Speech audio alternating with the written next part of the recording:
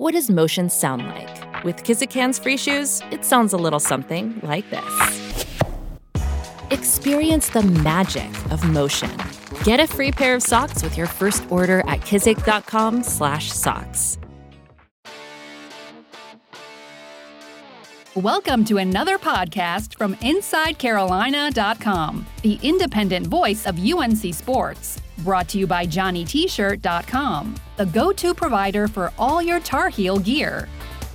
And welcome to the Inside Carolina podcast. I'm your host, Tommy Ashley. This is a football roundtable. It has been a while since we talked Mack Brown's Tar Heels. With that comes Buck Sanders, Gregory Hall, Greg Barnes, and, of course, Jason Staples. And before we get started, I want to let everybody know we are sponsored by Johnny T-shirt and JohnnyT-shirt.com.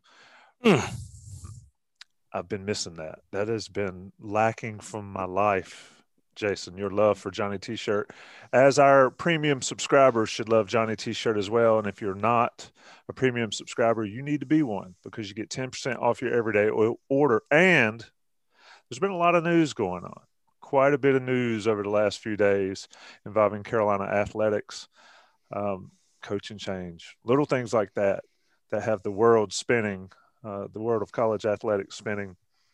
Also, take a second to rate us, review us, and subscribe or follow us on any Apple podcast or however you get your podcasts, and also on this YouTube channel. So you can get notifications when we're live, as we are now.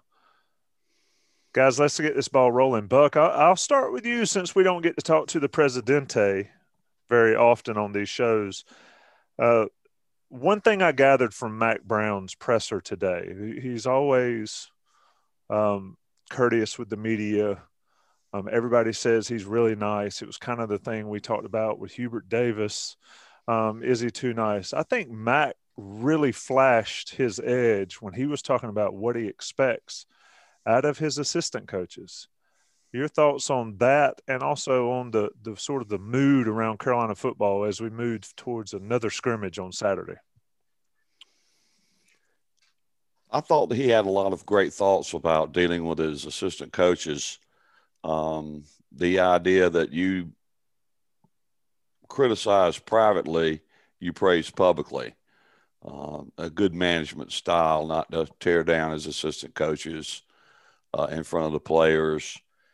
He just seemed a little bit in fact, all three of the, Mack and Phil Longo and Jay Bateman, they all seemed a little jazzed today for whatever reason. I don't understand why. Maybe they had a great practice, but or maybe they're just getting to the part of spring practice where real stuff starts happening.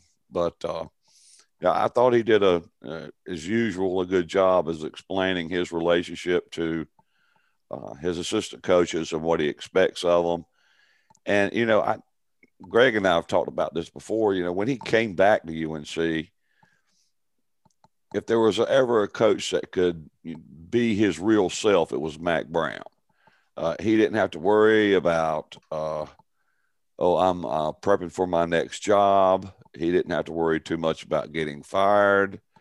There was a lot of things he did not have to worry about, and he just could kind of say, what he meant all the time, basically. And so I think he's very frank with his assistants, but, I thought all three of them were just a little more energized, even though they're generally energized today than they have been in the first couple of press conferences. Greg, in covering the events of the last few days, there have been some people on the message boards that have felt like football has gotten sort of a short stick over the last few days. I don't look at it that way. A, there was nothing going on with football until early this week, but B, it allows Mack, his staff, and those players to continue to get better a little bit out of the limelight that has really started ramping up on Chapel Hill. Is that a valid point, or is that just something maybe I'm trying to find a way to keep the spotlight off Carolina football as long as possible, because just to keep it a secret maybe? This has been a conversation, and I'm not privy to the inner workings of a lot of other programs. So this could be and programs, I mean athletic departments. So this could be a widespread thing. But the conflict between UNC basketball and UNC football, at least with regard to the fan base, has always been fascinating to me. You should be lifting one another up, not the other way. There shouldn't be jealousy involved. And I think if you listen to Mack Brown today and you listen to what Roy Williams has said in the past, they see each other as tools. I mean, Mack said today that the relationship with basketball really can help with recruiting. I mean, you got Des Evans and Keyshawn Silver, who you really want to try to play basketball for North Carolina. One of the greatest football players to ever play the game, Julius Peppers, did both. And so I think when you have somebody like Mack Brown and you have somebody like Roy Williams who understands that you can help one another, that's key. I thought it was great, the story Mack told about Greg Ellis, and that when they're recruiting Greg Ellis, his mom really wanted to meet Dean Smith. And so before the Duke game, Dean Smith set up a meeting with Greg Ellis and talked to Greg and his mother. And sure enough, a couple of days later, Greg Ellis commits to the football team. So they can really help one another. And I think that's going to be key moving forward. I mean, clearly basketball has had a lot more success than football.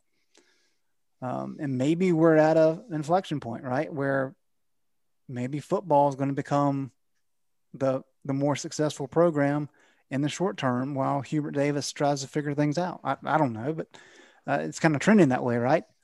And so I think it's something that fans should really embrace both sides.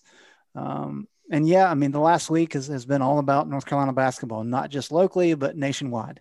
I've done more radio interviews in Alabama and Arizona and Wisconsin the other day than I ever have before. And that's what comes when the North Carolina head coaching job takes over. But celebrate it, enjoy it. And as you say, Tommy, there's a lot to be excited about with North Carolina football.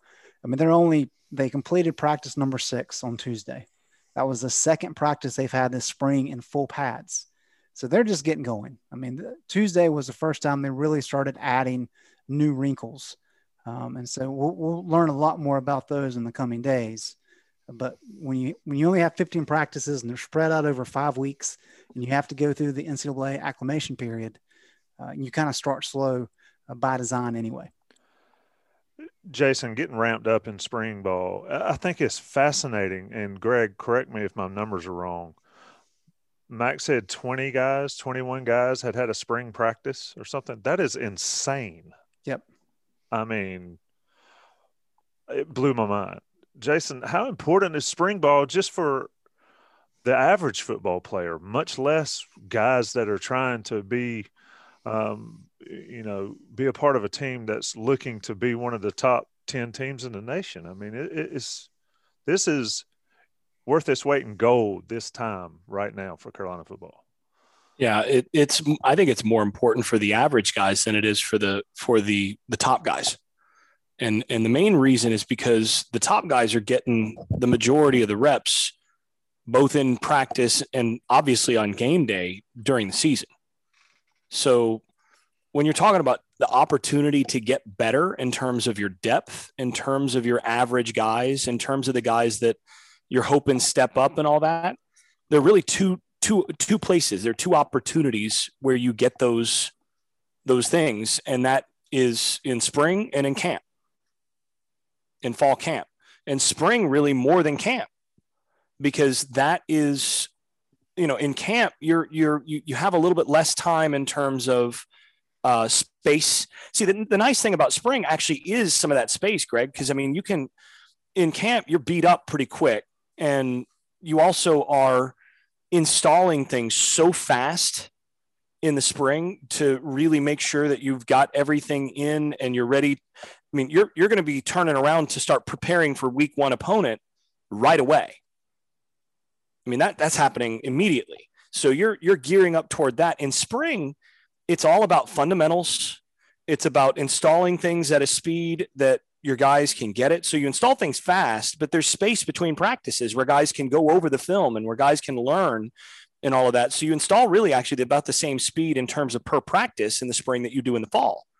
But when you've got a day or two between each practice, instead of what you have in the fall, your guys are fresher when they get out there, and they've had a little bit of time to actually think through and work together in the film room and all this off the clock, so to speak, and get better on the things that they really need to get better on. So that helps in my view, the young guys and the average players. And I mean, I was a below average player. It helps the below average players more than the top players. The top players, like I said, they're getting reps. They're often more experienced right away.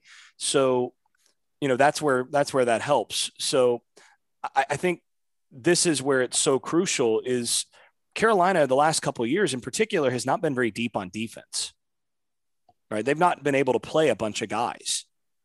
And now I think one of the reasons you're starting to see these coaches come into these meetings with a little bit of a skip in their step, a little bit of a hop in their step, is because they're looking out there and they're going, we might have a little depth this year. We've got some opportunities to platoon some guys and be that much better because of that. Now, I am going to step in and say one thing. I know this is a football side, but I'm going to say one thing since I wasn't part of the basketball roundtable the other day. So for those of you who have any concerns about the hire, so I got a chance to get to know Hubert Davis a few years ago, and I've obviously seen him some since. But I've been at his house. I know I've gotten a chance to get to know him, his wife, his kids, all of these things, and that was about 7-8 years ago. Ever since then, I've felt like, man, that guy could be a really good head coach. There's just certain guys you talk to, like that guy could have it. I'm convinced that guy's going to be really good. So, and just like Mack, do not think he's too nice. He's really nice, and he's going to recruit like crazy. People are going to want to play for that guy, but he's a stone cold killer when it comes to wanting to win. So I'm really actually very excited about this hire for North Carolina basketball, just for what it's worth. Absolutely. I mean, I totally agree with you there. And like Greg said, rising tides lift all boats. So both programs good. It's definitely a positive. Buck, you mentioned we have a side chat going on. If our listeners wonder how we're so in tune to each other. Buck, you mentioned also the high school guys haven't played ball either. The early enrollees. I mean, the local school here in Clayton, they're playing football, their senior years of football right now. So everybody that enrolled early didn't get that opportunity. I mean, this is just a brand new thing basically for the entire roster almost. Yeah, you think about it in a lot of ways. Take a kid like Tony Grimes. He was supposed to be in high school last year, and he's going into his true sophomore season never having had a spring game. And then we did talk about the 12 early enrollees. Now, I'm not sure if some of them got in some sort of high school football or not, but the North Carolina guys obviously didn't because they didn't have it. But that there's a lot of, and Mack said today, there's 21 guys on the entire roster that have been through a spring game, a spring practice. So, I think they're probably valuing this time and appreciating it much more so than they would under different circumstances. But they're probably very happy that they've got a little time, as you were looking for the silver lining there, a little time away from the limelight with all that was going on with the basketball program. But everybody needs a little bit of a break every now and then, and they got one. Of course, they weren't playing, practicing over Easter weekend, and they didn't have competing press conferences yesterday. That would have been bad form. So just good to see them back out and hearing more about the team. Mack had a lot of good things to say today. I thought both Longo and Bateman had great press conferences today. Some really good questions from the media. I think maybe probably their best day as far as dealing with Phil and Jay Bateman. Indeed, Gregory, I'm not going to call out the questions on chat, but you're subject to some of the questions as well there now, my friend. You picked on me last night. But anyway, go ahead, Gregory. What'd you learn today from Mac, Phil, and Jay? Before I can get into today specifically, I want to kind of touch on a thing that both Greg and Jason said. To Greg's point about only day 2 in pads, Mac's whole, and he kind of mentioned it today, his thing is if you're not running to the ball on defense specifically, if you're not running to the ball and you're not showing effort, we'll put someone in who can. And I think that applies even more with having pads on, just because you have that extra weight, some of the young bodies, things like that. So I think that brings an extra element of who can show max effort with pads come time for fall camp and game day and things like that, with the big bodies that Mac wants, and they want to show physicality, and you can kind of see that with pads. And then the other thing with what Jason said about how spring practice is for those average guys, Mac made a point and has constantly made a point, and Jay kind of touched on it today, about getting reps for the backups to build that depth, especially at linebacker. They know what Jeremiah Gemmel is going to give them. They think they know what Eugene Asante is going to give them. And so they want to see what Power Echols and what Ra Dilworth can give them. And that's where spring practice and what we've heard so much, that's what it's for, right? Is we know what Jeremiah is going to give him. He'll get his reps, right? He's going to start for us. He's going to be there on day 1. Put in Power Echols with the ones and see what he can do, having Sam Howell throw over the middle, right? We don't really want to see what he can do with Criswell or Drake May back there. Obviously, he'll do that and he'll get his reps, but they want to see what those guys can do with one of the best quarterbacks, if not the best quarterback in the country, thrown at him and things like that, which was touched on today in the press conference as well, with just getting those reps and building depth, which has been Mac's mantra from the beginning. So, yeah, that's Gregory, something you just hit on Tommy's favorite subject. Backup quarterbacks. Yeah, both of them. Yeah, you opened that can of worms, didn't you? Here we go. You got me giddy, man. I'm drinking mango water tonight, folks. So there's nothing special to get me wide open. A couple things. Well, yeah, let me go where I was going first, and then I'll come back to the backup quarterbacks. Greg and Buck mentioned it in the side chat, and he kind of said it, the bench is their best friend. I've also heard that, the bench is the great motivator. That's one thing that I heard the most, to add on to what Gregory said, is they've got opportunities to sit people if they're not performing. And I'm not sure they've been able to do that the last couple of years. And I have little doubt that Mack Brown and his staff will do just that. Greg, do you get that sense? For sure. And I think Buck used the term giddy when talking about how the coaches were talking today, and Jay Bateman, and we've kind of been told the same kind of behind the scenes, is the possibility and the opportunity with so many legitimate big guys to fill out that defensive front, paired with the speed available, is something that he simply has not had at North Carolina. And so when he's never had anywhere. True. Good point. Good point. You don't think Elon had some 4-4 guys? Nah, and they definitely didn't have those 300-pounders. That's right, for sure. Well, Keyshawn Silver's 306, and he's 18.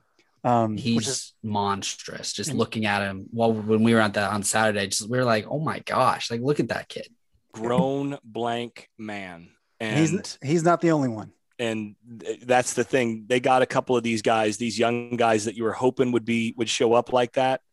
And they have showed up like that. And that's why this coaching staff is looking at this going, you get a few of those boys around, and suddenly, teams like the one in the other Carolina that, you might have to play, toward the end of the year, you're starting to battle with the same kind of tools they've got, in a year or two. And that I'd be pretty excited too.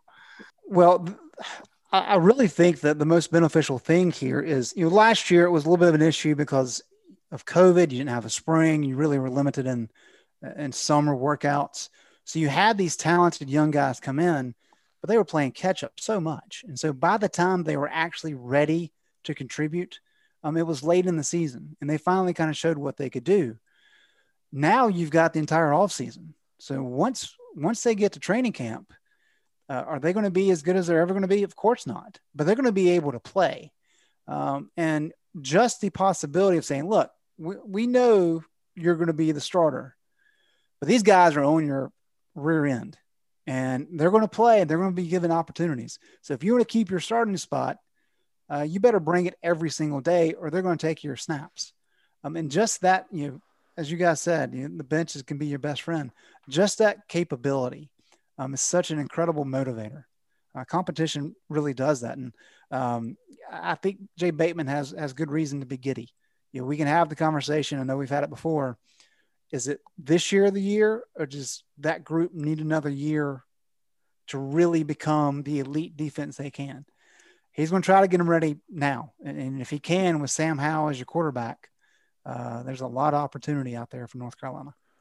The good thing though is that it's not like when Howell leaves, they're gonna suddenly have nothing at quarterback. They've got two guys behind him that to this point in spring, even you got to be pleased about what you have, and that means when you're taken care of, and we've talked about this for years now on this podcast, when you're taken care of on the defensive line, and you've got dudes on the defensive line and you're really good at quarterback, that's the foundation of a legit contender right there. That's it. I was thinking about this earlier. Obviously quarterback is everything. Having Sam Howell, the anchor of your offense, all of that. But if you put an average quarterback back there, I think this defense is significantly better than the offense. Like obviously Sam Howell is everything, and without Sam Howell, it's not the team. But as far as the guys that are on this defense and what Jay Bateman has been trying to build since day one, he has it. He has depth at secondary. He's hoping to have depth on defensive line. We'll see how the young guys shape out. And he's got his anchors in the middle and linebacker with Jeremiah and Eugene Asante. Like he has what he wants. He has dudes. He doesn't have to go out there and throw Storm Duck in at cornerback and being, geez, this guy's never played a snap of college football in his life. Like he doesn't have to do that anymore. So I was just thinking about earlier about comparing the offense to the defense, because the past couple of years, it's just been, this team has had to score. They've had to outscore opponents because they weren't comfortable with their defense holding guys. They don't have to do that now. They can rely on their defense more than they have in the past. They've had to do that since Butch Davis days. Right. I mean, it has been a very long time. I know Greg is a defensive guy. He likes the defensive side of the ball. But in terms of the comparison to make offensive defense, what is really interesting and what people should maybe get more hyped about is the offensive line should be pretty good too. So in spring, you've got good going against good on a daily basis, and steel sharpening steel. They could rotate some bodies on that offensive line. I think maybe it was, I forget who it was today that said that they have 113 career starts. That might have been Ross Martin's article. And now they've got some younger guys like, they got William Barnes and, some other guys coming along. I've heard Malik McGowan's name. I've heard even Diego Pounds' name. So they've got some younger guys filling in behind those players. They have the opportunity to rotate some players as well. And so when they start squaring off in that scrimmage on Saturday, I'll be very interested to hear, how that went on both sides. So, your point's well taken about if they just had an average quarterback, the defense might be the stronger side of the ball. But I think from a spring practice perspective, the fact that they can go against each other in the spring is going to make them both better when they take the field in September. You brought up Malik McGowan, and I just wanted to say this, Tommy. He, to me, has one of the quickest first steps on that line, just from what I've kind of observed as far as anticipating guys coming at him and being able to hold him off. Greg, did you see that at all while we were there? Yep. See, I know what I'm talking about, Tommy. Well, I mean, if you get Greg Barnes to agree with you without the "I don't know," then you must have nailed it. Yeah, there's no Give eye the man a rolls. lollipop. I don't know if I agree with that. Greg, let's stay with the offensive line for a second. Phil Longo said he'd like to have 8. So list the 8 for our listeners. And who is the 9th one he's talking about? Because if my ears serve me correctly, he said they could potentially have 9 if somebody really steps up in the spring. Well, let me say this first, and Buck noted it there. The hour-long press conference we had, the best piece of information that we heard is the fact that it's clicked for William Barnes. That's huge. Yeah, it is. And a lot of people have wondered what's going on with William. He was one of the top recruits North Carolina's ever signed, big-time prospect, and it just took him some time. I mean, there's a couple different reasons for that, but to hear that from Phil Longo, that's significant. So in terms of what you're talking about, I mean, you know who the starting 5 is going to be, right? I mean, Austin Richards, they really like him at left tackle. Joshua Zudu, who is out for spring, is going to be at left tackle. Brian Anderson at center. Marcus McKeithen, right guard, and then Jordan Tucker is your right tackle. Ed Montelis is number 6. He's a guy they can use on either side. They really like him at left guard. He's in Joshua Zudu's spot at left guard right now in spring practice. Kenan Johnson is probably right there as well. They really like Jonathan Adorno, but Kenan Johnson's the backup at center right now. Adorno can certainly do that. They do like him at guard. And then you got Barnes. And so that's your group right there. And if Barnes, he's been working at tackle, and they let him play both positions last year a little bit. Toward the end of the year, he was really getting most of his reps at the tackle position. That's kind of where he's at right now. So you're talking about 9 guys right there. Adorno's got to come along just because he's young. That's part of the process. But they really liked what Ed Montelis did early on. He had some struggles midway through last year, but they like his potential. Brian Anderson's a great leader up front. He's probably the leader of the offense next to Sam Howell. Kenan Johnson is a guy who's played on both sides of the ball. He's a veteran. He knows what it takes. And there's talent all over that line. So Jason's been very high on that group just in terms of potential. And the fact that they have 8 or 9 guys right now will help a lot because injuries are going to happen. And if you can have somebody slide in and there's not much of a drop-off, you're in really good shape. Jason, I want you to comment on that, but talking about the injuries, I remember Notre Dame last year. I mean, they had a couple bad injuries and they didn't skip a beat. Not against Carolina. We've discussed that. Against maybe Clemson, yeah, you could tell, but not against Carolina. But Jason, as a follow-up to the depth on the offensive line is how do you get all those guys snaps? Or I'll phrase it this way. What is ideal snap count for an offensive lineman during the course of a game? Because if I'm looking at the snap counts from this past season, when everybody was healthy, it was like 4 guys played the entire game, and then the 5th rotated in and out a little bit. What's ideal for a lineman? Well, the ideal is that you have 5 guys that play every snap through about the middle of the 3rd quarter when you're ahead by 42 points, and then you sub in the next 5 guys. There's your ideal. So you get, 2.5 quarters basically of, snaps. So let's say there's 80 snaps in a game, in modern game, somewhere around there, somewhere between 75 and 80 snaps. And then you're going to have, 55 snaps for your top guys and then 35 for your other guys because they're all playing in garbage time. That's ideal. Now, there aren't very many teams that get to live the ideal life.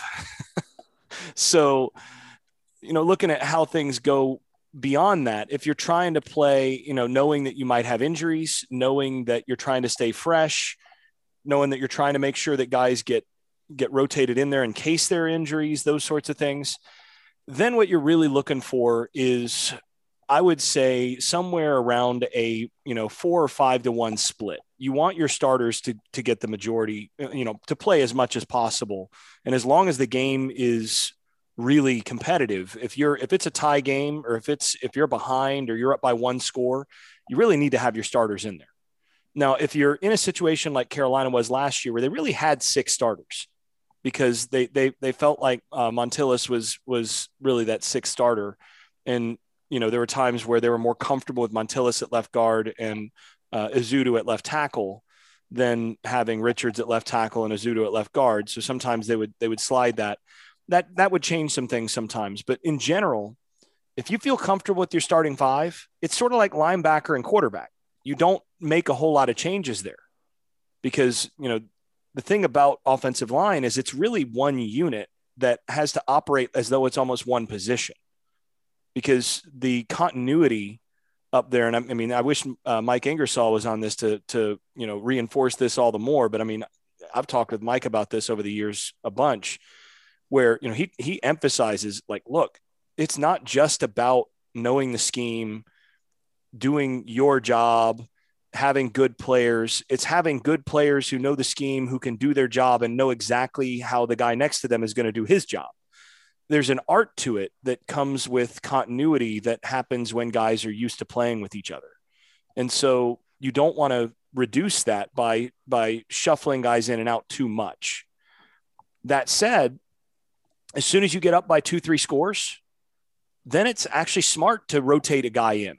And to, this series, we're going to change out the left guard and we're going to slide this guy out. And then next series, we're going to rotate we're going to put somebody else in at right guard and we're going to move that guy to right tackle.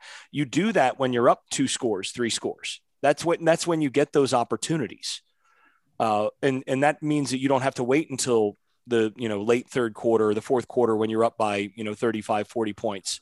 You can start to work guys in then. That's really, again, living the ideal life when you're, you can count on being up and count on being healthy. That's one thing. But if you're really trying to build and make sure that guys are staying interested in playing and all that, then what you're really thinking is, 3 or 4 series with your starters. And then, you shuffle in a guy or two, hoping that you're up a score or 2 at that point and try to work those guys in.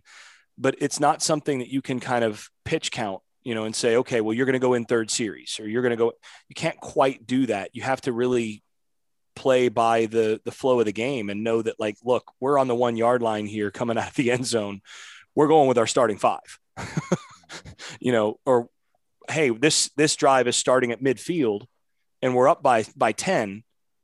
You know what? I'm going to slide my 6th guy in there and give him an opportunity in a really advantageous situation that's not going to hurt us too much.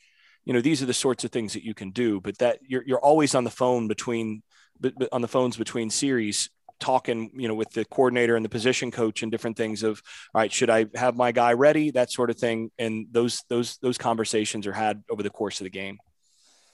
Indeed, they are. Great stuff there. Offensive line of strength, defensive line of strength. Whew. Could make for a special season. I loved, by the way, I'm going to interrupt here. I love. You're going to interrupt my Johnny T-shirt read. Go ahead. You know what? I will. Because I have that luxury. But one thing that got me really excited is listening to Brown talking about what they're doing for pass rush, in that they're in their effort to make sure that they're getting better on pass rush, that they've singled out, their 5-8 guys that they feel are their best pass rushers. And then what they're doing is they're then taking those guys and having them do pass rush drills consistently every day against their best pass protectors. And you want to know how you get good? That's it. When you got a guy like Keyshawn Silver, who has a chance to be a really good interior pass rusher, and he has a chance to go against good interior pass blockers who are 3rd, 4th year veterans who are as good and as talented as he's going to play, he's going to see everything he's going to see now. That gives him the chance to come back in fall and be that much more competitive when he sees them again in fall camp. And by the time you get to the beginning of the season, that guy's that much closer to actually being ready. And when you're talented guys who don't know their right hand from their left at this point suddenly know what they're doing a game or 2 into the season, that gives you that's such a luxury. So, and that's where having some veterans on the other side of the ball that your talented youngsters can go at and get their butts kicked initially until they're starting to compete. that makes you better. And that's something that I think should have every Carolina fan excited to hear, that those young guys are getting that opportunity and that they're focusing on making sure that they're getting that opportunity against their best. Iron sharpens iron. That's a great point, because, many times we've seen Carolina football guys get ready and then they never get to practice against anybody as good as the people they play on Saturdays. And that's just simply, to Jason's point, is not the case now. And that's what Mack Brown means when he's talking about depth. Let me talk about Johnny T-shirt. There's only one person on this podcast that can totally shut me up, and that's Buck. But I was fascinated, Jason. You made an awesome point there. So I sat quietly before I could talk about Johnny T-shirt and JohnnyT-shirt.com. They are great sponsors and friends of Inside Carolina, and great friends of you, the Inside Carolina listener. Subscribe to Inside Carolina and you get 10%. You can get anything you want. Basketball jerseys. They got throwback football jerseys. Baseball's going on now. They beat South Carolina yesterday. That's never a bad thing when you beat those dudes. And they've got anything you could possibly need for home gate and tailgating, hopefully this year. Bowls Lot trips to see the Inside Carolina live show in the Bowls Lot. Those are always great ways to get your Johnny T-shirt stuff. Come see us there. Get some swag. National guys are going to pay the bills. We'll be right back. Inside Carolina Roundtable football discussion. Buck Sanders, Gregory Hall, Greg Barnes, Jason Staples, and I am Tommy Ashley. We'll be right back. The baseball season is in full swing, which means you need to listen to Fantasy Baseball Today, part of the CBS Sports Podcast Network. Join Scott White, Chris Towers, and me, Frank Stample, every weekday as we recap every player from every game. We'll talk waiver wire ads, drops, players to trade for, prospects who could make an impact, and everything in between. Make sure to download and follow on Apple Podcasts, Spotify, the Odyssey app, and everywhere else podcasts are found. This is Tony Kornheiser's show. I'm Tony. You expected someone else? So what exactly is the show about? I don't know. It's a sports show nominally. Football's over, but we're finally at a point where things matter in college basketball, and baseball season is on deck. Greatest three words in the English language, pitchers and catchers. We have some of the best voices come on and explain what matters or what makes an upset, like Ryan does, 9/8. No, that's not an upset. No, yeah, it is, Bob. And if you're lucky, I might just tell you about my search for discounted sleep pants or my worries about what my dog just ate. Listen on the Odyssey app or wherever you get your podcasts. All right, boys, we're back with Inside Carolina Roundtable podcast, football edition. Buck, I'll come to you first. Let's talk about the questions we're getting on the YouTube live stream, and many thanks to the people that have joined us there. There was once a saying, and Greg Barnes is dipped out for a second, so we'll talk about him. He's back. If we had an X amount of listeners or viewers, that Greg had to get a Twitter account. So, that number was 300, and the last two have been over that, but they were special occasions. So. We've blown that apart. So Greg Barnes, we look forward to see the G Biggie at IC Twitter handle. If Greg makes a Twitter and makes his at G Biggie, I'll work for you the rest of my life. Like, okay, that's got to be done now. Yeah, Greg, G Biggie Barnes. G Biggie, and he's got to have a good number with it. I'll just start asking questions.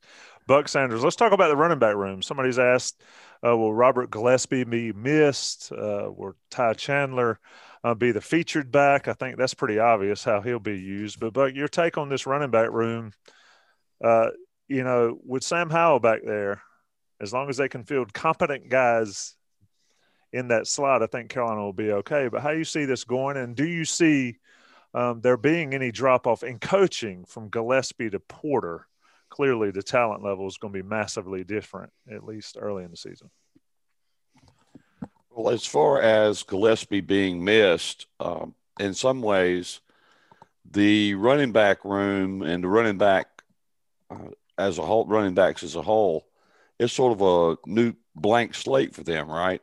I mean, the coaches got a fresh look at them. Javonte and Michael are gone. So, snaps are wide open. So from that aspect, I think in terms of Gillespie leaving, a good time for him to have gone would have been when they lost Michael and Javonte. Larry Porter has a great reputation as a running back coach. From that aspect of it, I don't believe there'll be any drop off. As far as Ty Chandler goes, my feeling is that Longo's going to run a couple of guys, maybe three, maybe more than two.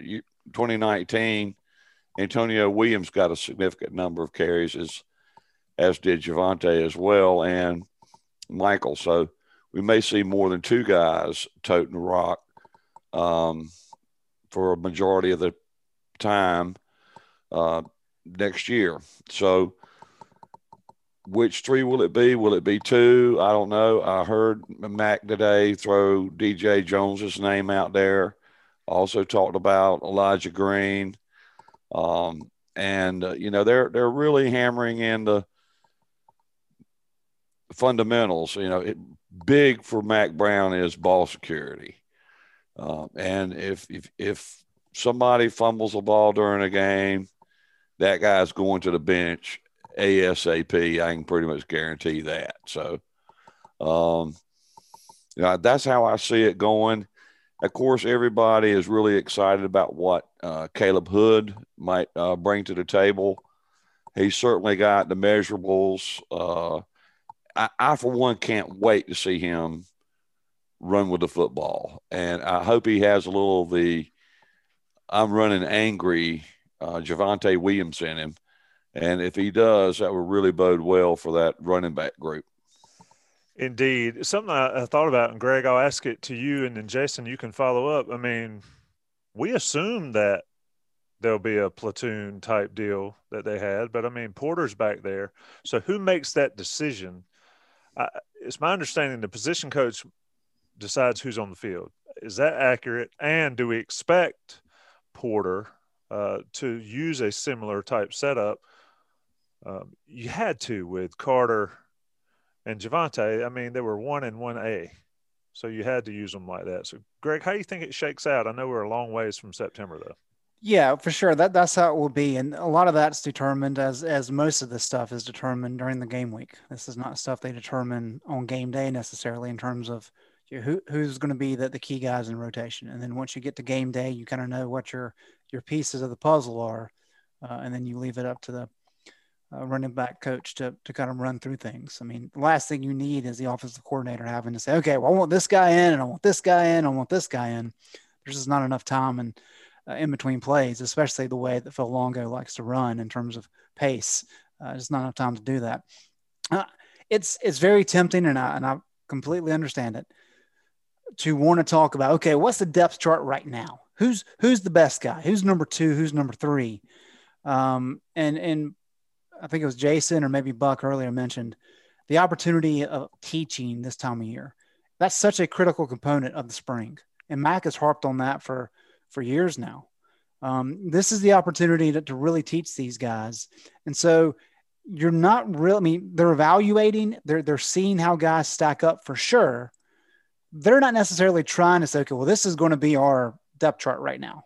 This is who we expect to play against Virginia Tech. They're nowhere near that, but they are evaluating. And one thing that Mack said last year before, he said, look, when you talk about running backs, everybody that we recruit can run the ball. Like, there's not that big of a difference from this guy to this guy in terms of what they can do with the ball. Now, unless you're Michael Carter and Javonte Williams, who's going to be probably top 2 or 3 round draft pick. It's a little bit different, of course. But all these guys kind of know what to do with the ball in their hand. What's really going to distinguish these guys is what can they do with pass protection? What can they do with catching the ball out of the backfield? That's really what's going to separate them. And so they're evaluating everybody. They know what Josh Henderson and Elijah Green did in the Orange Bowl. So they have actual game tape of what those guys can provide. And so now it's really a matter of saying, well, we got to see what Chandler can do because he's a new kid. DJ is finally healthy. Caleb Hood's a unique back. He's different than all the others. So you have a lot of options. But right now it's just making sure they know what they're supposed to do. And then it's really kind of fine tuning what they can do so that when you get to training camp, everybody knows, okay, these are my assignments. I can do those. This is everything coach is asking me to do. And then at that point in time, you have those competitions. You say, okay, well, this guy knows exactly what's being asked of him. How does he perform in these scrimmage settings? And at that point is when they'll really kind of decide, all right, well, this is our list. This is who we think is going to be playing in week one. I just don't think they're anywhere close to making those types of decisions right now. Someone in the chat brought up the point of not a drop off in talent, just experience in the running back room, which maybe to a certain degree, but I just thought, I mean, Jason, after that face, I got to let you go for it. Yeah.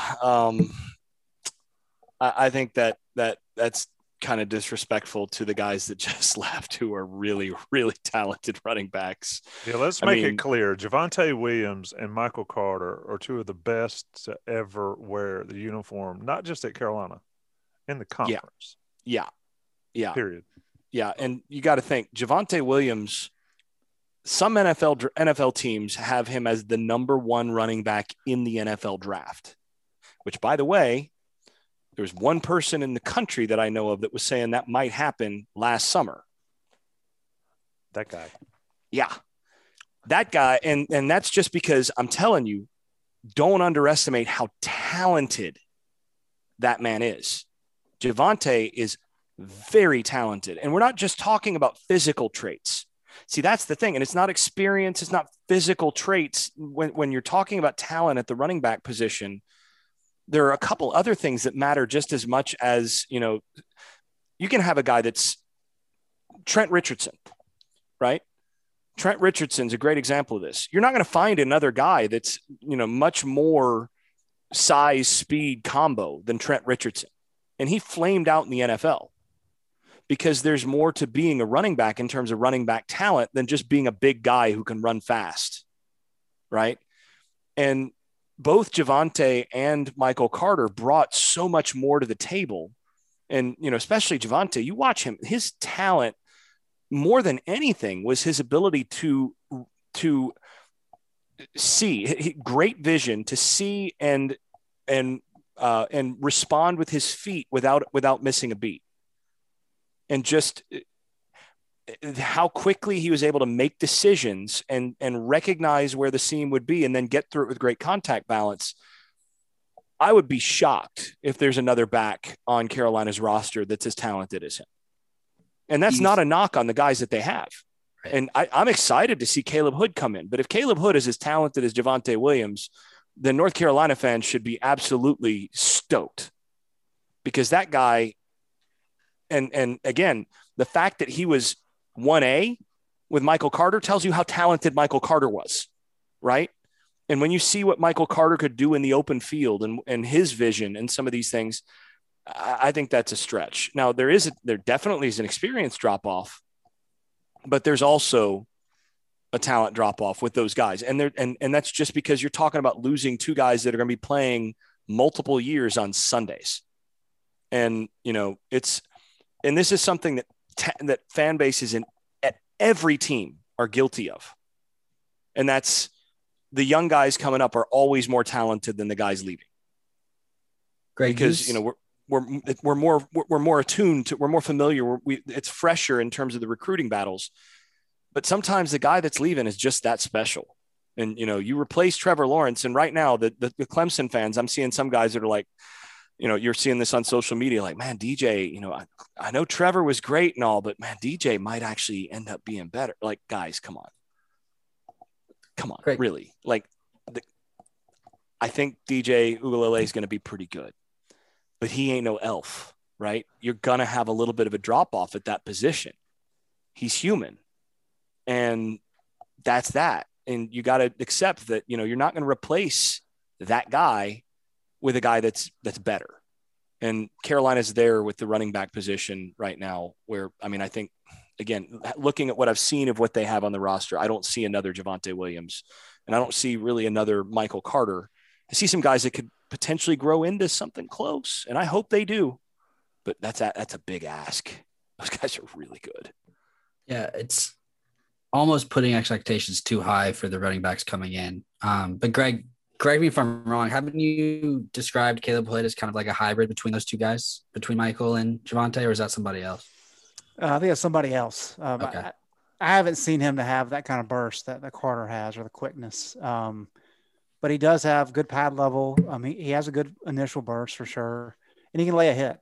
I mean, when you and I were sitting there watching practice last week, or whenever it was, my days are, I think it's Sunday. I don't even know what day it is. But whenever we were watching practice at Kenan Stadium, a few times I was kind of looking down, taking notes, and you can hear a thud, and ooh, you look up, and it's Caleb, and he's standing up, and whoever's trying to tackle him is on the ground.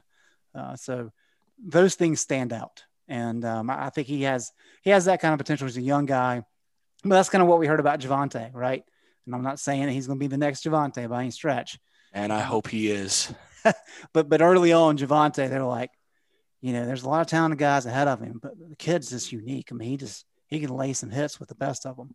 And Caleb's popping a little bit early for sure. Let's talk about defensive line, and to the chat questions, they're rolling in, and we can't have a 4-hour podcast. We could. Maybe we ought to all just meet up in Chapel Hill on Saturday and just shoot the breeze. Gregory owes me a blue cup, so we can collect. I don't owe you anything. I owe Rel a blue cup. Well, let's Buck. Let me come to you on this defensive line. People want to know about Bingley Jones. They want to see Des Evans progressing. I think Jay Bateman, or let's compare and contrast where Jay Bateman is on his top 8 versus where Longo is. I think Jay Bateman is really stoked about this position. Absolutely, he's stoked. And as far as Bingley Jones, one of the questions was about him specifically, but he was slowed by a little bit of an injury.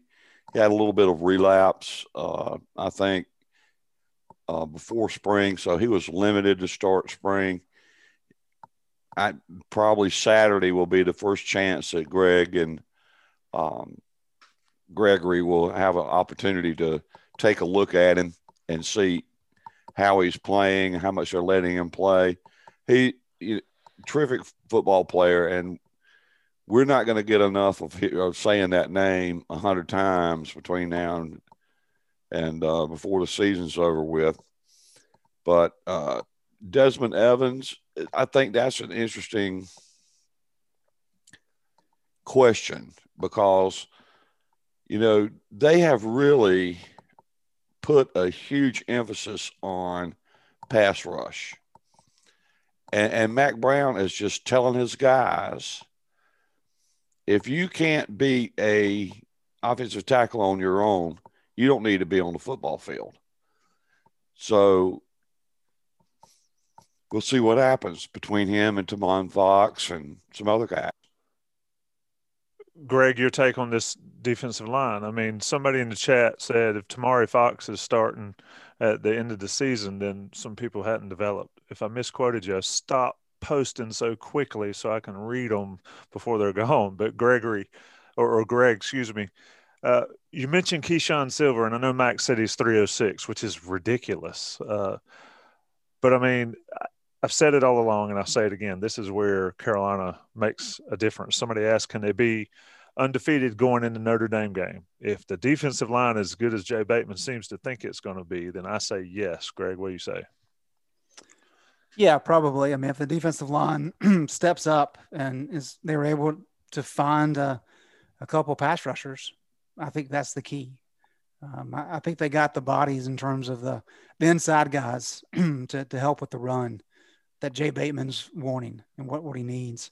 But you do have to have somebody that can put pressure on the quarterback with having to scheme it up. And that's been an issue for North Carolina the last couple of years.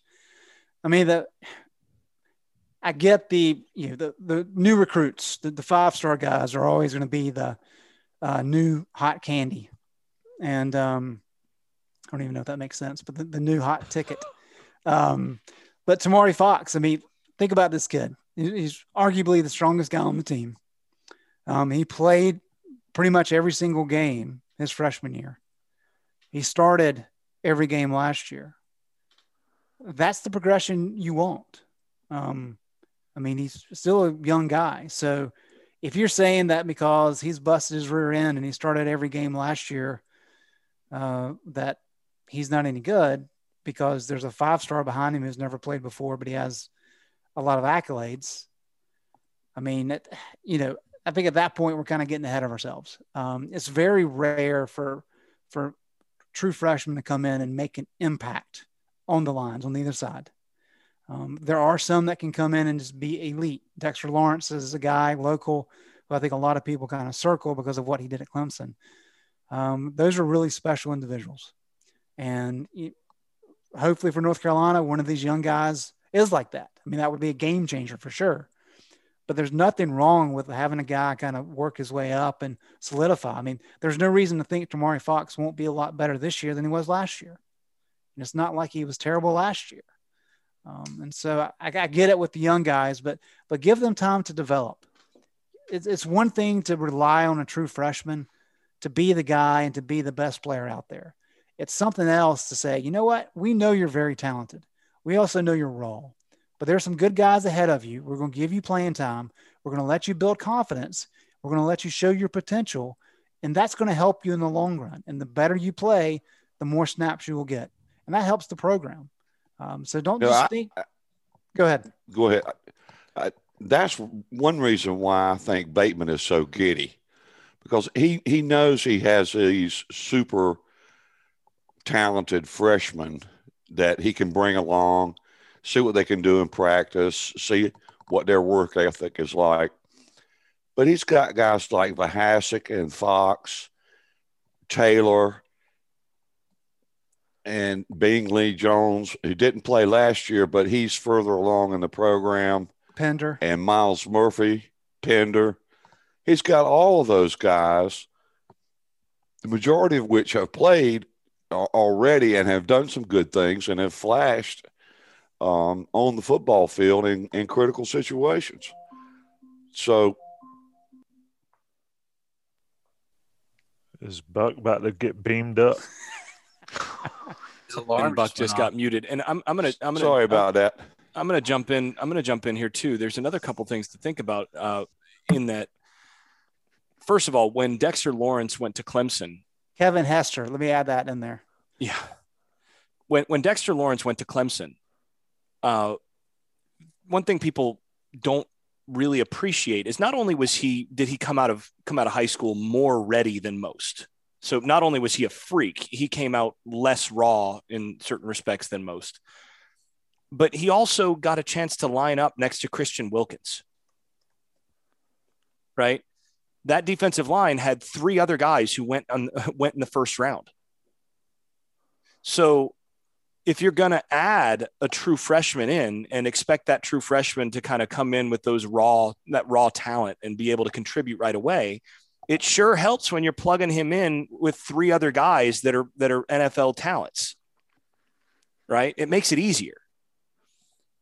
When you don't have that, it's actually harder to stick that guy out there and expect the same level of contribution, because if he makes a mistake, it's going to be maximized more when there aren't other guys there to clean up. So that's another thing to consider. I also think that one guy that's not being talked about enough in this discussion is a guy that I think is one of the reasons why right now you're not hearing as much about Des Evans, and that's Chris Collins. He really, to me, impressed me down the stretch, the last third of last season, and showed me some burst and the ability to get, to some of the traits that you want in a pass rusher from that position. And he's a guy that, he's going to give Des Evans everything he can handle to get on the field at that spot. So, and that's a good problem to have, that you've got another guy who was not as highly touted coming out, but is playing like he should have been. He's showing that he has the traits that maybe he was underrated coming out. So that's another guy that I think I know that the coaching staff is high on, and I think he's going to be a guy that to keep an eye on for next year as a potential breakout candidate on the defense in a pass rushing and, edge kind of role. And the other thing is that we know that, the book on Des coming out of high school is that he was super raw and that he would have to learn how to play, every play without taking a play off, and the effort he'd have to learn how to give the effort at the level that he needs to be an elite college player. The physical tools are there, but the rest of it and all that development, the technique and the effort and all of those things had to develop, and he's still developing. So, there's no reason to worry about him at this stage, but I think there's multiple guys on this team that are going to take a step forward next year, and I would expect him to be one of them. It's going to be, we can talk about the defense, and we have a lot. I think this is where the rubber meets the road for North Carolina. But that being said, Buck, you are forward thinking in your side chat, because I was going there. We got to talk about Sam Howell, and I'm not even going to talk about the backup. We're going to talk about Sam Howell. What? Are you okay? Do you need a refill? It's mango. It's mango water. Did you get the vaccine and it somehow like altered your DNA or something? Really? I got 5G in my shoulder. Where's your Bryn Renner talk? Like, what are we Where's doing? your CJ Stevens jersey? I've got to find that picture. You guys will laugh. And I've got a number 6 jersey. I just need to know, do I need to find my Mitch Trubisky jersey? So anyway, let's talk about Sam Howell. And Buck, since you're laughing at me, I'll come to you. I didn't laugh. Joffrey Brown is going to be back 100% for summer workouts. That was huge news, I felt like, from Mack Brown today. The expectation is that he will be back. The expectation. Okay, Mr. Yes. Technical down there. Well, you always have to caveat. I don't know. So let's talk about Howell and his potential weapons. I think we can all agree that Josh Downs is going to be – I'd be shocked if he wasn't a number 1 weapon for He's Sam an Howell. Upgrade over what they had there last year.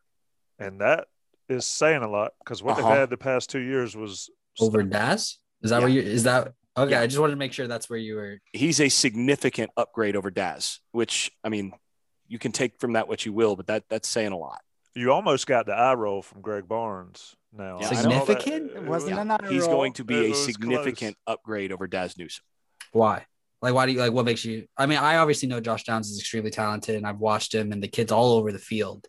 But this is going to remind me of what one of our other Inside Carolina hosts talked about, how Jason could spin for 25 minutes on wide receiver routes. So let's keep this. I'm going to be pretty quick here. A couple things. One is, if you go back to the tape and you take a look at what happened when Carolina played the teams that had the best interior coverage guys. So I'm talking about guys that are NFL type, coverage guys on the inside. Daz had trouble at times getting open.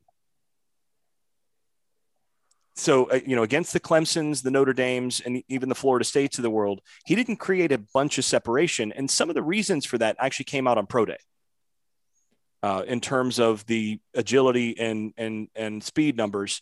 He's a really instinctive guy, and he was a great player for North Carolina. But when I see Josh Downs, I basically see a Daz Newsome 2.0 in that he's burstier. So he actually is quicker than Downs in terms of his ability to make movements, sort of jumping side to side sort of stuff. I think he's got more reliable hands. Daz got better at that as a senior, but he was not a natural hands catcher through most of his career. And I think Josh, everything I've seen from him, he's got very natural. He doesn't fight the ball. And that's something that in a slot receiver is really important. And I think he's a good bit faster in terms of long speed than Newsome is. And you combine all those, and I think you're going to see a guy that against your elite type coverage guys that they're going to see only a few times, he's going to be able to get open more often against some of those guys and against some of those teams than Daz was. And I think he's going to be more of a big play guy because of being a little bit faster and a good bit faster and a little even quicker. I mean, Daz is really quick. But I think Josh is even quicker than Daz. And you put all that together in a package that, he's been coached well and he's breathed football since he was a kid. And so his instincts and everything are really good already. I just think he's one of those guys that, you're looking at more of a Javonte Williams type at that level talent at that position. And, Daz is a good player, really good player, but I think Downs is special. That'll be interesting to watch because Daz has probably at least three all-time Carolina highlights from the last couple of years. Clutch guy. I mean, and this is not a knock on Daz. I mean, Daz is a really good player and did some amazing things at Carolina. But I think Downs has a chance to be that special. And I think he also has a chance to be the number one guy as far as yards and things. And Daz obviously got overshadowed sometimes by Diami. So I think that might play a role as far as comparison goes moving forward. It's like, oh, look what Josh Downs did compared to versus Daz, which Daz had Diami over him, which I don't know if Joffrey and Bo can be the Diami to Josh Downs. If that I makes agree sense. All right, Greg and Buck, Josh Downs is the one. Who's two? Who's three for this team? I've already said, and I'm sticking with it, although him being limited in spring ball doesn't help. But I think Bo Corrales is the full package. And I think if they can get him completely healthy, I think he has the speed, he has the skill set, he has the size to be a really good option on the outside. And I think that's the key component. Joffrey Brown is still a young guy, and I think clearly has a ton of speed. I just think he's got a little bit more time to grow, which will come. But I think Bo is the guy. And I think if you have Downs on the inside and Bo on the outside with Garrett Walston there and Kamari Morales at tight end, that's a lot of good options. And then if you just need from there, you really just need a couple guys, whether it's Joffrey or Antoine Green, somebody like that to kind of pop. And you're back, not exactly where you were last year, but pretty close.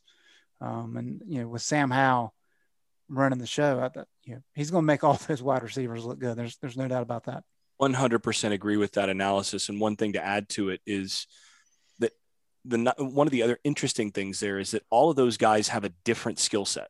All the guys that you mentioned are a little different, and each of them has what should be a pretty clearly defined role in terms of where they sit. So it's not just a 1, 2, 3, 4, in terms of options. It's that, you get into certain situations and Corrales is obviously going to be the number one option for this particular thing that you're trying to do. And then, you need somebody to take the top off the defense and get behind him. And that's Joffrey. And then, so each guy is going to have a role in terms of what they're asked to do and how they stress the defense. And there's a really nice mix of talent at the wide receiver spot. But I agree with you that really it's got to be Corrales as that other guy, because he's the guy that can be really steady. And then if they can get one other guy that really steps up and as that extra guy to be special, then that launches this offense into the stratosphere. What's the difference in Bo Corrales and Garrett Walston? Speed. Is it speed? Is it vertical?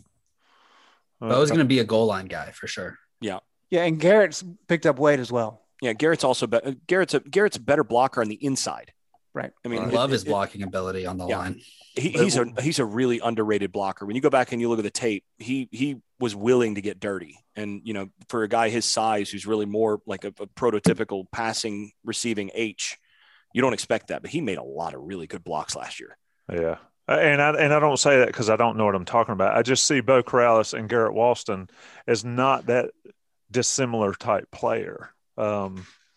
Yeah, but one's going to make most of his. I mean, Walston's going to make most of his plays between the hashes and certainly inside the numbers, just partly because of where he lines up. Whereas Corrales is going to be a vertical guy, and he's going to make his plays on, the jump ball, the back shoulder fade. Some dig routes, that sort of thing, but basically the sorts of things that require that are demanding of a player who, he's a vertical threat. And there are two different ways really of making space as a wide receiver. One is with speed and quickness, and the other is with size. And he's a guy that creates space vertically simply because of his frame and his ability to get off the field in terms of being able to jump and with his wingspan and all. And folks are giving us a hard time on the chat about Emory Simmons. We've talked about him before. This is not the first football podcast we've done. And I mentioned the Notre Dame catch and the NC State performance that he had. But he's got to step up and do it. We heard from him in press conference this week. Buck Sanders, what am I missing on this wide receiver core? Is it Emory Simmons? Is it somebody we hadn't talked about?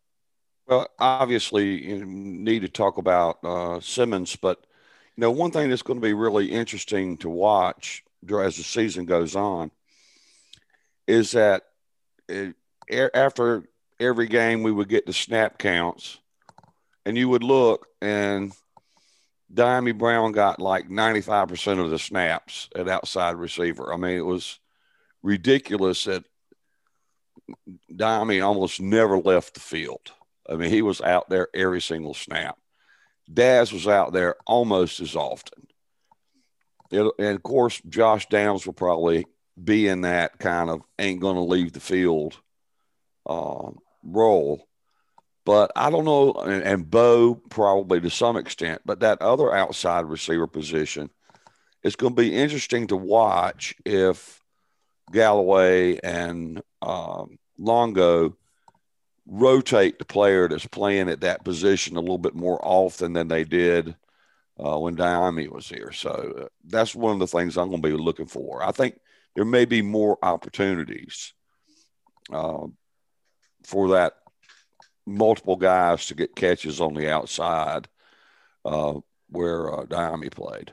Yeah, Greg, to that point, Diami, Daz, and Bo, when he was healthy, they played a heavy majority of the snaps. Does that change this year? I know Longo and Galloway, they always talk about wanting to have, 6, 8, 10 receivers that can play. But there's only so many snaps in a game. So how do we think that will change given that you lost the two that you lost? Well, I really think this is a matter of all these coaches talk about you want to be able to sub in without there being a reduction in production. I think that's very important. And I think last year that wasn't necessarily the case. I think you have Diami clearly is the best wide receiver. Bo, of course, was banged up all year with that hernia situation. So he was limited. Emory Simmons came along so they could rely on him more later. Antoine Green, we've discussed him having good moments and bad moments. And so when you have a distinct separation between this group of wide receivers and everybody else, clearly you're going to lean on the guys that can win games for you. And the hope is that as you recruit and as you develop talent and bring in more guys, that separation's whittled down. So now you can rotate 4, 5, 6 guys, and it's not going to hurt you in terms of what you're wanting to do. I think that will take a step forward this year. And so I do think you'll see a number of more guys get snaps and be able to play. But there's also the potential. I mean, Josh Downs, if he's as good as the coaches make it sound, and if he's as good as Jason makes him sound, he ain't coming off the field. That's right. And there's no reason to take him off the field. And so that's Mack Brown can't stop talking about him. Yeah. And there's good reason for that, guys. Every single press conference, he talks about Josh Downs and just flat out says he's our best receiver. He's not good. He's great. Yep. Don't be surprised when you see him line up in the backfield. It's not us hyping him. Yeah. Well, he did that on that one touchdown, right? Snuck out of the backfield. Yep. And some of what we saw in the Orange Bowl is stuff that we're going to see a lot more this season. That's one of the things that, again, we're going to see Josh Downs in the back. I expect, again, and I'm just going off of what I would be doing if I were Phil Longo and Mack Brown. I would be getting Josh Downs some carries, out of the backfield at times. I mean, I'm not talking about 10, 15 carries, but 3, 4 carries in a game, out of the right set and putting him in the backfield and then, using that just enough of a threat to hand him the ball to then be able to get the right personnel and get the right matchup that you want in the passing game. There's going to be a lot of things they can do with him, but he's going to be in the backfield some next year too, I expect. Oh, yeah, somebody mentioned Curtis Samuel. I'm thinking Tyreek Hill, those jets and the handoffs, get him out there in space. All right, let's wrap this one up. It's 10-16. I figured we'd be out by 10:30, so we're getting close. But if we do this roundtable next week, Greg, correct me if I'm wrong, they've got a scrimmage this Saturday, and they said it's open, so I guess folks could go watch. What do we want to be talking about from this weekend scrimmage? What do you think we will be talking about? I'm trying to think of what we want to be talking about is nobody got hurt. That's number one. We got a little bit of a scare with Joffrey. It looks like he's going to be okay, but so far they've gotten through spring without any getting hit with the injury bug. So we hope that continues. But, what I would want to be talking about is how the battle between the offensive line and the defensive line played out in a full contact scrimmage. Is the defense holding its own? Because that's still a very young defensive line, whereas the offensive line guys are a little older. Is the defensive line getting any pass rush on Howell, or are they making him, get rid of the ball? Because the thing that, to me, just listening to Mack all year, the thing that he's focused on from the get-go in a lot of settings is we got to stop trying to scheme to get sacks. We got to get dudes that are going to beat their man. That's what we got to see. Somebody's got to show me that. So I think those things, the defensive line versus offensive line interplay, or can the defensive line get to Sam Howell? And I'll be really excited to see how the running backs do in a live scrimmage. That'll be fun to hear about. Gregory Hall. Yeah. What Buck mentioned about the D-line getting to Sam Howell, I think that's good for both sides, right? Because obviously we want the D-line to be able to create pass rush on their own without scheming, which is what Mack and Jay Bateman want. But if Sam Howell is sitting back there and is able to pick apart this defense, he's not going to do that all season, right? And what was his weakness last year? Holding on to the ball too long and him being the reason for getting sacked. So if he's not able to practice that in a scrimmage, then he's not going to be able to get better at it during the season. And so I think that's what I want to be talking about next week, is that dynamic with the D-line and even the outside linebackers getting to Sam Howell and seeing how Sam handles it more than the D-line being able to get there. That's what I want to see and see how he kind of progresses, because that's really the last thing that he needs to improve on, other than maybe consistency, which I think even then that's a stretch to say that he needs to be more consistent, because he's done it for 2 seasons, but that's what I'm looking for. Jason Staples. To me, aside from the injury thing, it really is about if we're talking about how the defensive line made life miserable for the offense, everything Greg just said is specifically Gregory Hall. Everything that we got 2 Gregs in here, but anyway, everything Gregory just said is exactly right on that. It helps across the board. And the other thing that would really help is it serves as a kick in the pants to the offensive line, which, being the veteran unit, being a unit that has sky is the limit potential, but also needs to have a really good offseason, not to come into next season fat and out of shape and happy, knowing that they have a chance to be really good.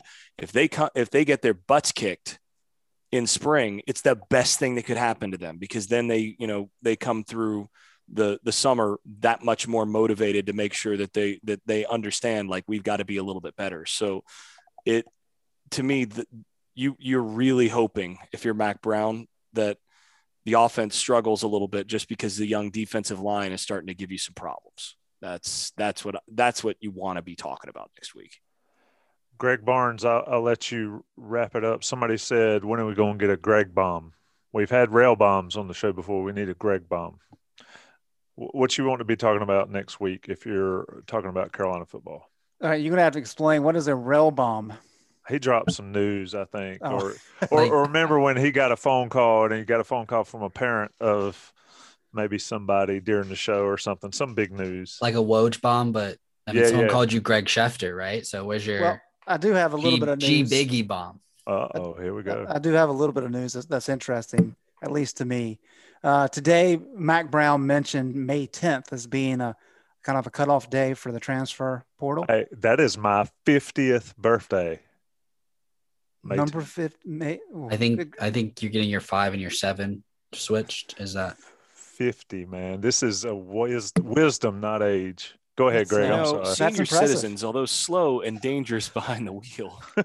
Greg's got a scoop, and y'all are messing around here. Let Greg get his scoop out. So the way that Matt kind of laid it out is that's going to be kind of a critical time period in terms of what happens. NCAA still has not helped out a lot with what's going to happen with 22s and 23s in terms of scholarship numbers, all those kind of things. But at least the May 10th date kind of gave you an idea that, okay, this is at least going to help with the transfer portal situation. A lot of people contacted me, even on the boards, and saying, okay, well, a little bit confused. So Jeremy Sharp from UNC reached out this afternoon, provide some insight on that. And really what Mac was kind of getting at, nothing's in place right now. This is still a very fluid situation. The idea is, though, let's say it is May 10th.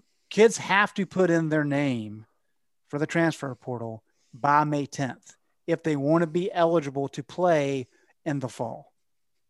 The idea is that there's going to be some guidelines, some legislation involved that if a kid decides to transfer after that date, then there's going to be some hurdles for them to jump over in terms of maybe those kids that transfer in June do have to sit out next year. So it's not just going to be open season. Hey, a kid wants to transfer on August 1 and he can play a month later. So at least there's some forward thinking with NCAA in terms of how they're trying to handle this. As I said, nothing's official at this point in time, but that's something they're moving toward. I think that is a good thing, that to have a hard stop of saying, okay, you got through spring ball. If it's not going to work for you, we need to know now. And you need to make a decision quickly if you want to be able to play next year. I think everybody's in favor of kids having some more rights in terms of the ability to be able to transfer, but it can't just be wild, wild west. And for a while, it looked like that was going to be the situation, but it sounds like, at least on that front, there is going to be a little bit of structure, even though we're not exactly sure what the structure is going to be.